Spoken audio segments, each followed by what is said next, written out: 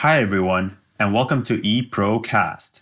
I am your host, Eugene Prokopi, and I'm here to help to get you the insights of the sports industry and the business around it.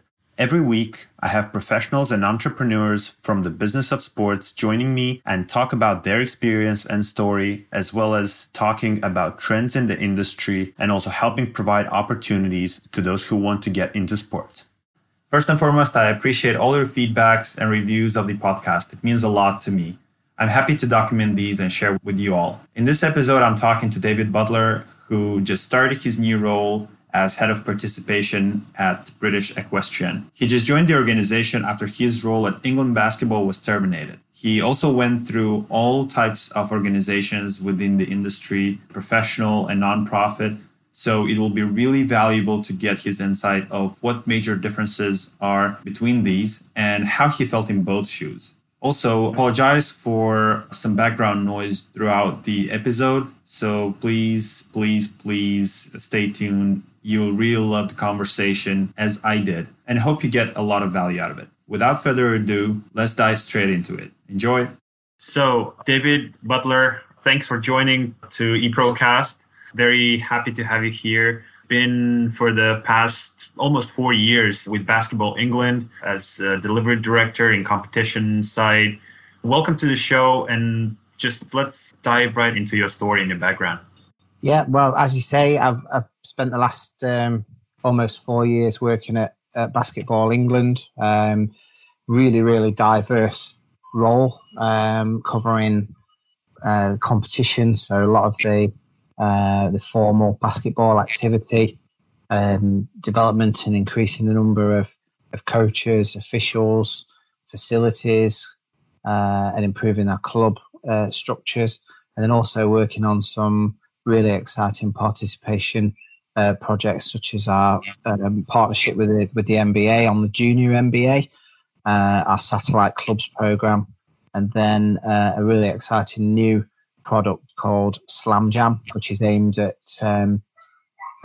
primary aged pupils, so children that are aged 7 to 11, and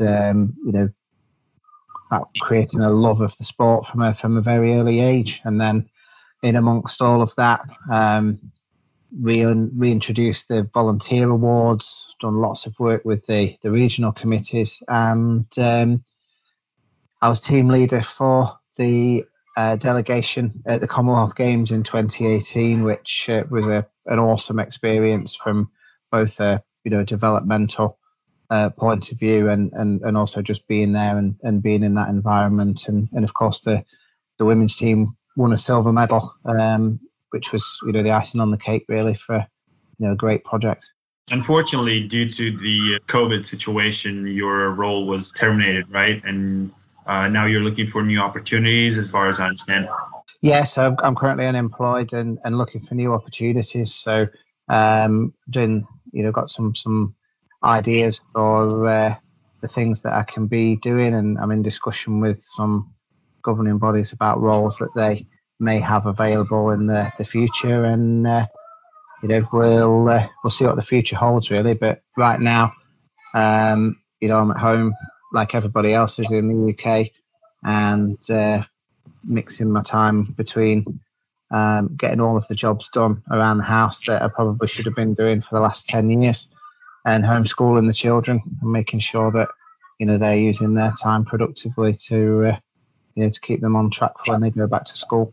Absolutely, and a lot of listeners will feel in your shoes, as this podcast is really meant for someone who wants to, primarily meant for someone who wants to get into the industry and don't know where to start. So I think it's going to bring a lot of value from your perspective, as you are in kind of those shoes at the moment, but definitely you got some experience behind you. And touch basing the experience prior to Basketball England.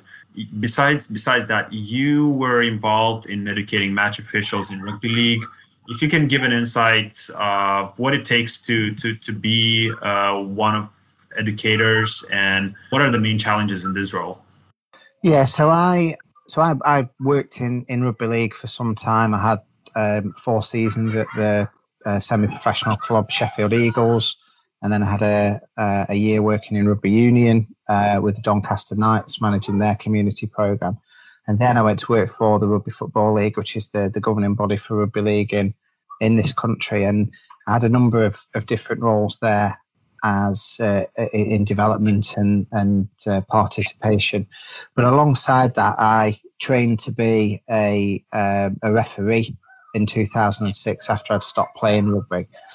And at the time, I did the course because I thought that I might be able to referee a few games and help out the league where I live to when they're short. And what actually happened is 14 years later, when I hung up the whistle, hung up my boots, was I'd been to 7 or 8 different countries as a match official. I'd refereed loads of local finals and representative games. I've had the honour of refereeing 2 Euro B games for the Rugby League European Federation, and really had a fantastic experience out of it. And along that way, I was asked to become part of a panel of educators who were tasked with managing a cluster of countries in Europe and developing their match officials and most importantly their tutor network. So my first cluster was Denmark and Germany, neither of which are big rugby league playing nations. And the first task was to make sure that the people that were in charge of the officials were good officials. So I had a weekend in Copenhagen where we trained or retrained all of the officials with the Rugby League European Federation's match officials course. And then as part of that weekend, we gave them some instruction and some ideas on how they could deliver their own courses and good ideas. So lots of sort of visual aids and obviously trying to overcome some language barriers at times. And then the final part of that weekend was that the guys that were training to be tutors then did some instruction of new match officials in Denmark.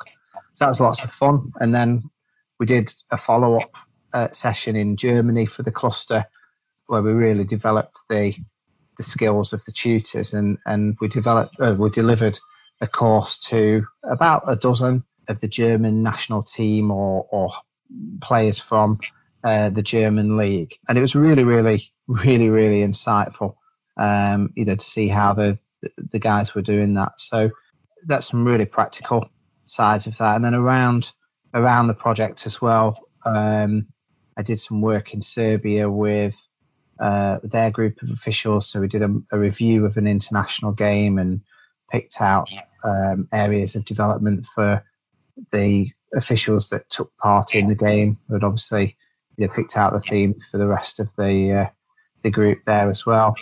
The same in the Ukraine.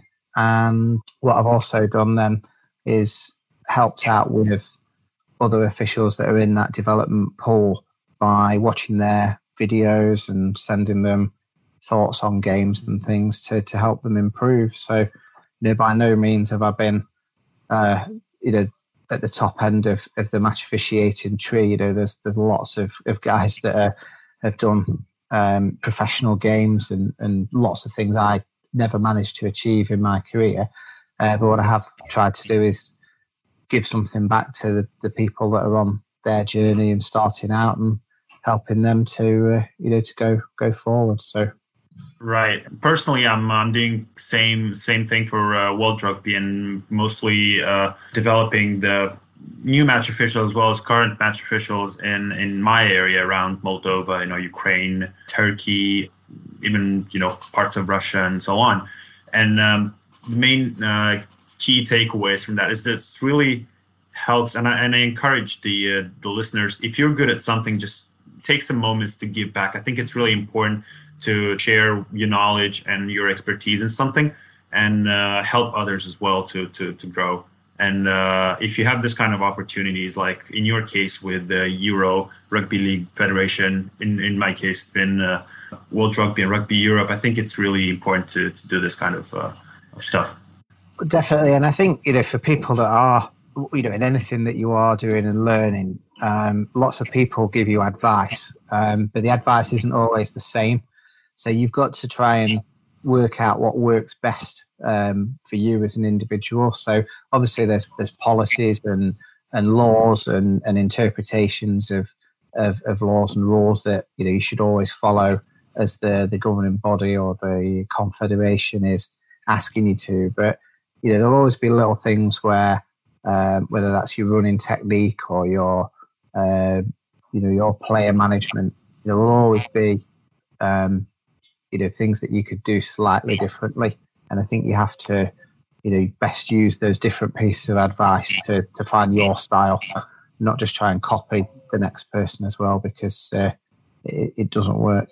Some of the guys from the audience are, and then myself a few years ago, I've been confused, and even now, growing, and a lot of people don't know which way to go whenever they want to choose a career path, either, for example, for profit, non-profit, professional sports, and so on. You work work both in for-profit at Sheffield Eagles Rugby League Football Club and Doncaster Rugby Club, and also on the flip side, you worked in non-profit, the RFL and Basketball England. What is the difference you felt between those two types of areas of this business, and also which one impacted you more positively and which one you enjoyed the most?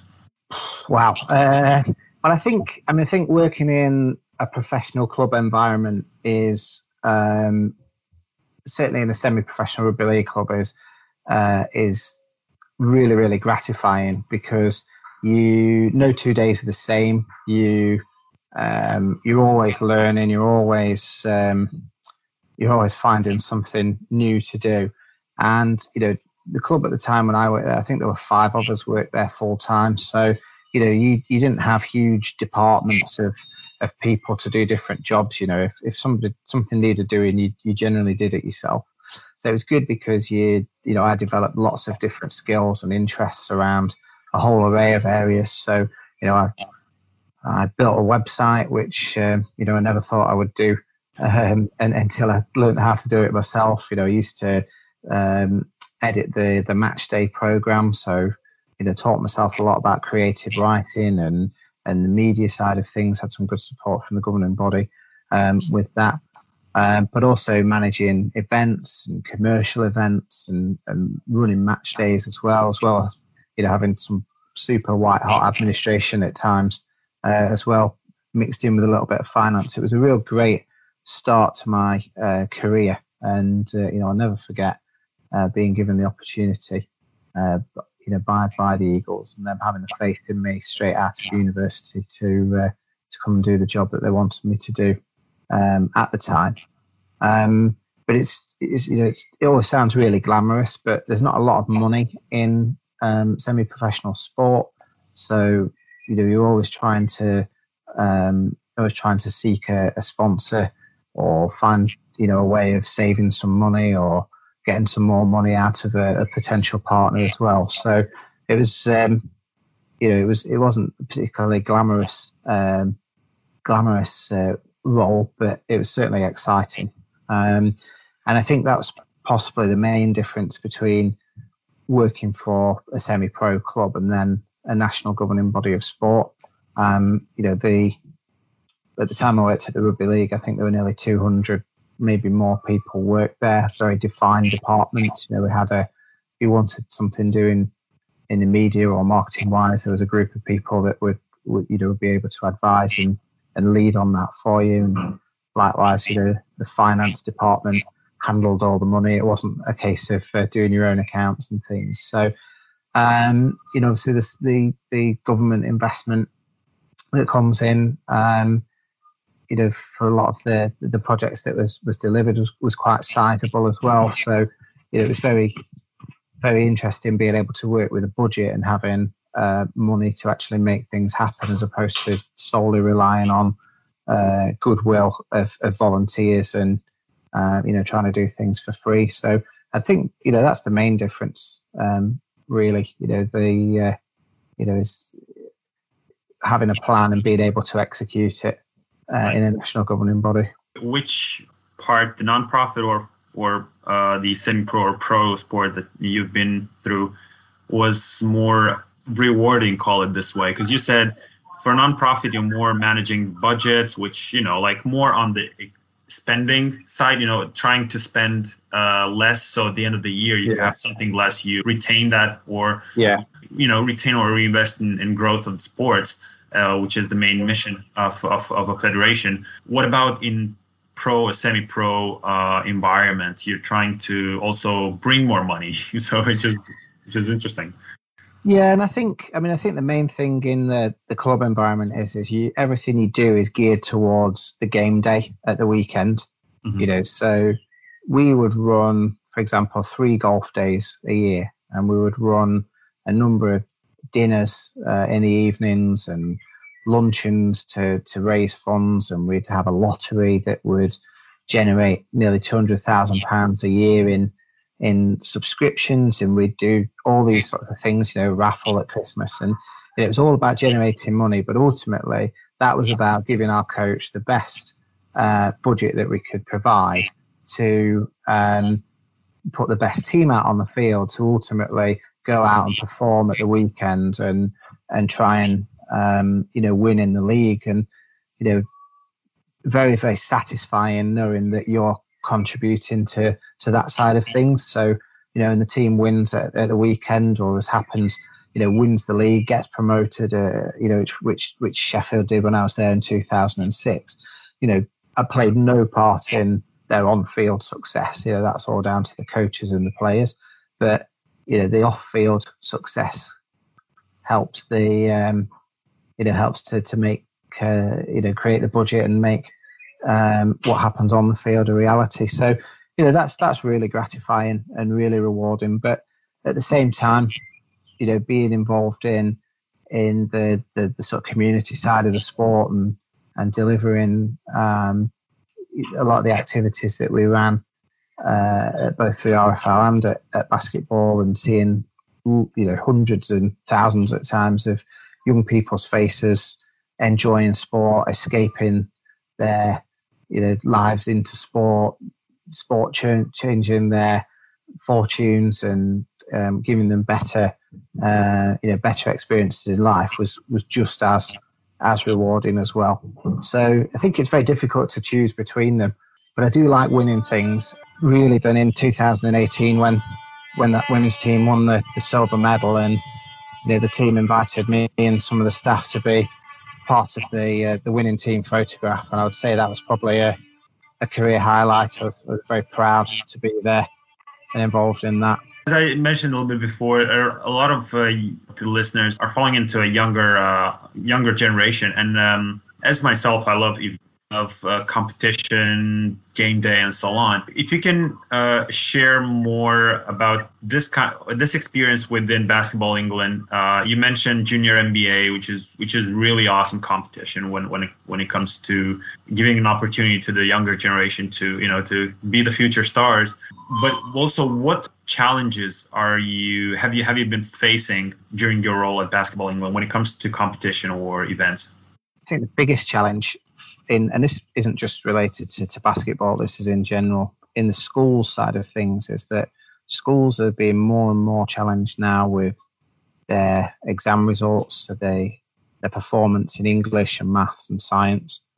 And, as a result of that, the days of lots of sports competitions and kids travelling for home and away fixtures in different leagues for sports are, passing us by now. So I think the biggest challenge has been making sure that sport is still accessible and deliverable in a format that schools can still embrace and be part of, and slot in alongside the rest of their other pressures. And I think a lot of governing bodies are going to struggle in the next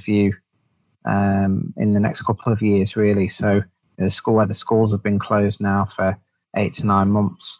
unfortunately, I think a lot of head teachers are going to focus on improving their maths, English and science skills that the kids have been missing out of during this time, as opposed to focusing their energies on PE and sport. So I think that's probably been one of the biggest challenges. But I think as well in the UK, and again, this isn't solely related to basketball, the size of the country is big, and people's time is more important to them, and people are finding it difficult to finance their sport as well. So travel distances, costs of taking part in competition, and the commitment that takes, 2 or 3 training nights a week, a game day that potentially takes you to the house all day.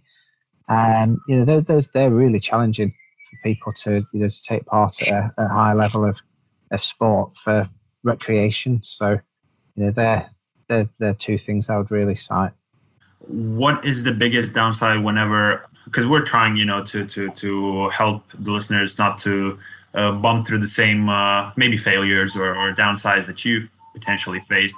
These sports and games are not possible without players, right? And one of your main missions was to increase participation so we have more competitions. What is the toughest side whenever following this mission? I think the things that I've experienced over my career would be balancing the competitiveness of games with travel and cost. So, for example, when I was working in the Midlands region for the Rugby Football League, in the senior men's competition had between 8 and 12 teams in it, but with 8 and 12 teams, you've not got a lot of room for when one team becomes really good and another team may not be as good. You can get some imbalance in the competitiveness there.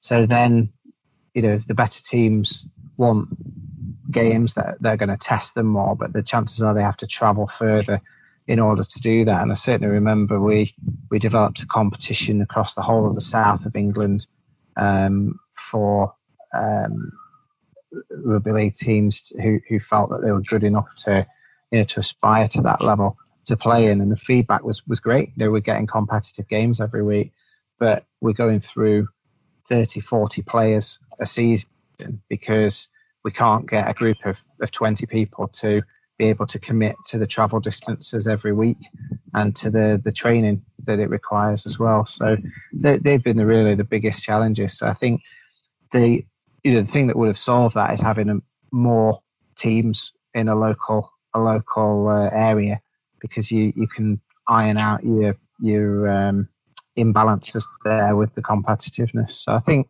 real focus for any governing body now would be on developing as much gameplay opportunity on a local basis as they can, which allows the players to access the sport in their locality, takes out all of the hassles of travel and cost, but gives them a really good experience as well. And there's some great examples of that in all sorts of sports across the UK, where that local league or a central venue league is ticking all the boxes for people, and then the players that are really good or are good enough to get paid for what they do can spend a little bit more time on the bus and traveling around. A big part of your experience was in community management. Let's jump in here and educate a little bit our listeners on what community management is all about. Why it is an attractive, because personally for me, it's an attractive and awesome niche within sports industry. Yeah, so I think first of all, sport, professional sport has an obligation to serve the community in which it operates. And what we've seen certainly in the UK over the last 20 years or so is a real spike in that. So every major football club now has a charitable foundation attached to it, as do all the major rugby union clubs, rugby league clubs, and certainly the cricket clubs as well in this country. And the charities generally exist to deliver activity for that sport, but also a range of interventions, whether that's health, whether it's education, whether it's crime prevention, or personal safety messages and things. So, delivering those sorts of activities in their community, but using the power of the brand of the community club, of the professional club, to really reinforce that message, and also get the kids excited about what it is they're doing. So a great example from my career would be when I worked at the Doncaster Knights. We partnered with an organisation called Network Rail.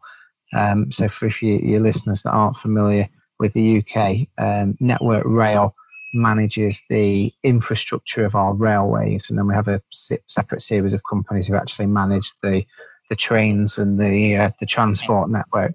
But the actual infrastructure is managed by Network Rail, and one of their key challenges is during the summer holidays is stopping children from playing and trespassing on the railway network. So we partnered with Network Rail to deliver a series of interventions to educate young people in schools around Doncaster, which has a lot of rail connections, about the dangers of trespassing on the railways, but also then introducing them to tag rugby union, and to try and encourage them to take part in some sport and some physical activity, so that they didn't get bored in the summer holidays, and obviously turn to the activities that young children get involved in when they are bored, such as trespassing on the railways, or vandalising the railway network. So it sounds quite simple, but the output of it was lots of kids in the town were introduced to the sport. We were able to give away tickets to games, which introduced them to the professional club, and also increased the attendances for some of those games. They obviously brought their families along as well, which was great to sort of give them a day out where the whole family could get involved as well. So aside from that, I was involved in similar schemes at Sheffield as well, but we ran a very nice program called Tackle Health, which was targeting child obesity and educating children about good eating habits alongside their sporting side of things as well. And it was good for the club because we managed to get a sponsor to provide some money for that. The local National Health Service charity provided us with some resources and some expertise to help us make the resources for the schools really interesting as well. And I think it just goes to show that the sport can pay back to its local community by helping to keep young people fit. I had John Dutton from Rugby League World Cup earlier on the show, and he shared about what they do at Rugby League World Cup. And really, we're switching from that old model of sustainability as being, like whenever you only donate to a charity, and you never know what's happening with that, and the community is just not really embracing that. And now we're moving to the new model, which is more of leaving a legacy and really creating that connection with your community, doing something physically or helping the community grow, even if that's from sports side or from education or from health things and so on. So I think that's really important. What are your thoughts on The Last Dance, if you had a chance to watch it? I haven't watched it yet, I have to be honest. We've been watching Ozark and Last Kingdom on Netflix, and then big fans of a show which has been on the BBC, but it's originally produced in Ireland, which is called Ordinary People. But I've not watched The Last Dance yet. And I also want to watch the other sports show I want to watch is The English Game, as well, which I understand talks about the development of how football was codified as a sport in this country as well in the 1800s. So yeah, I've got to up my game in terms of television watching, which, you know, as an unemployed person at this point, you'd think I'd be doing plenty of, but yeah, I'm not. It's actually more work to do when you're not unemployed. So, what are your top 3 skills or tips and tricks to a person or to a young guy or whoever wants to get into the industry or switch or make that transition towards sports industry? Yeah, that's a good question. I've got a guy that came to Basketball England to work for us about 18 months or so ago now. He'd come straight from university. He was looking for his first role in sport and things, and you know, saw quite a lot of myself in him really 17, 18 years ago when I first started working. So actually had a similar discussion with him after about 6 months. So I think this was assuming that you've already got a job in the industry.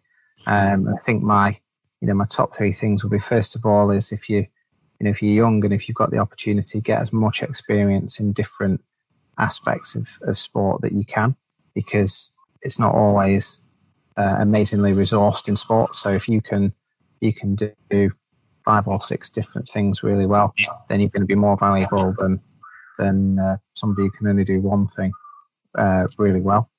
I think my second tip would definitely be, where you work in a sport that whether you work in a sport that you're familiar with or not, is to connect with the participants. And I remember being at the Rugby Football League, and we had a great team of staff who did a lot of the administration, but very rarely got out to see the sport take place. And during the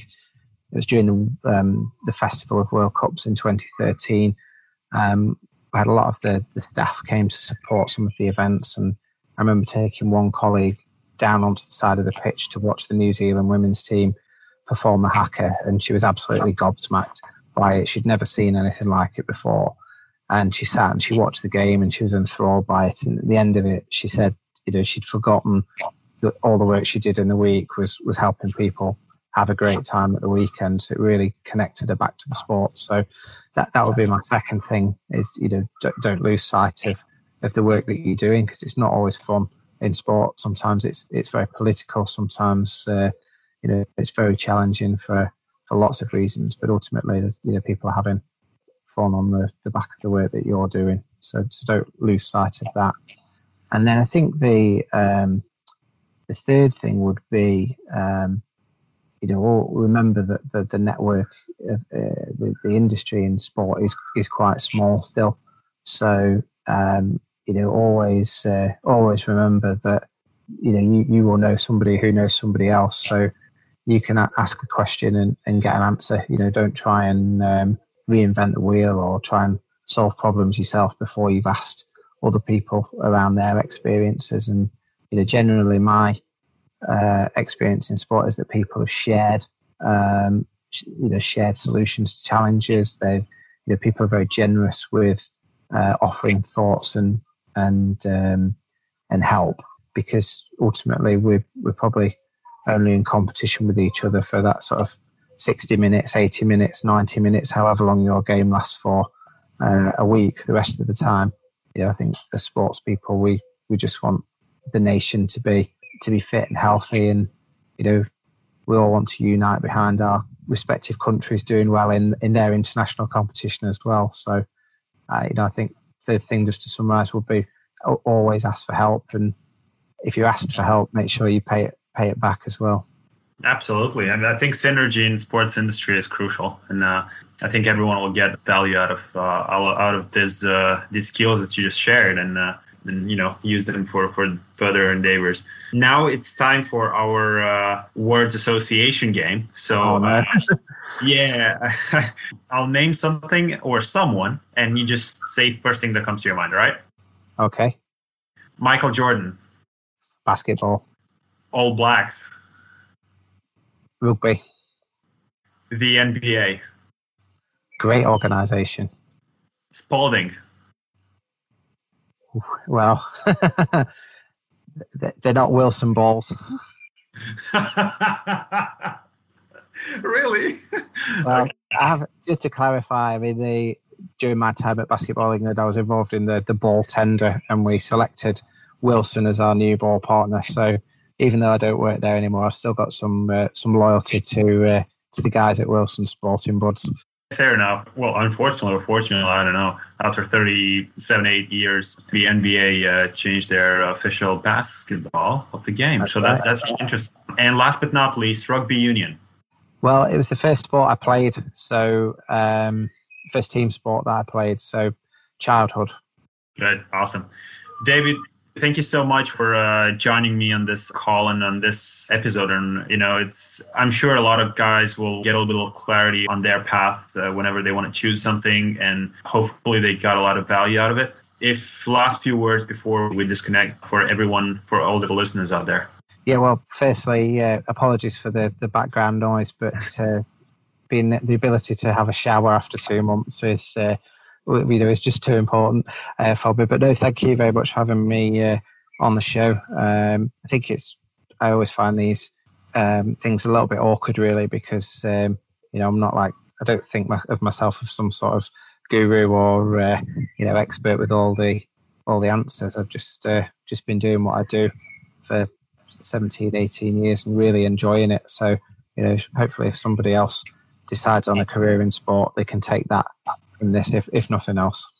Right. You have an awesome story, and that's why I think a lot of people will be happy to listen to this one. And David, thanks again, and good luck with your future opportunities. I'm sure that a good specialist, a good professional in the industry always has a place in the industry. So good luck with that. Stay safe during these tough times. A little bit challenging, but we're all going to get back on track, and it's going to get only better from now on. Thanks again for joining. Thank you. That's it. Episode's over. I hope you got a lot of value out of it. Please, please, please, please, please leave reviews of this podcast and give context to other listeners why this is worthwhile their time. And stay safe. And I'm really looking forward to the next one. Have an awesome week, guys.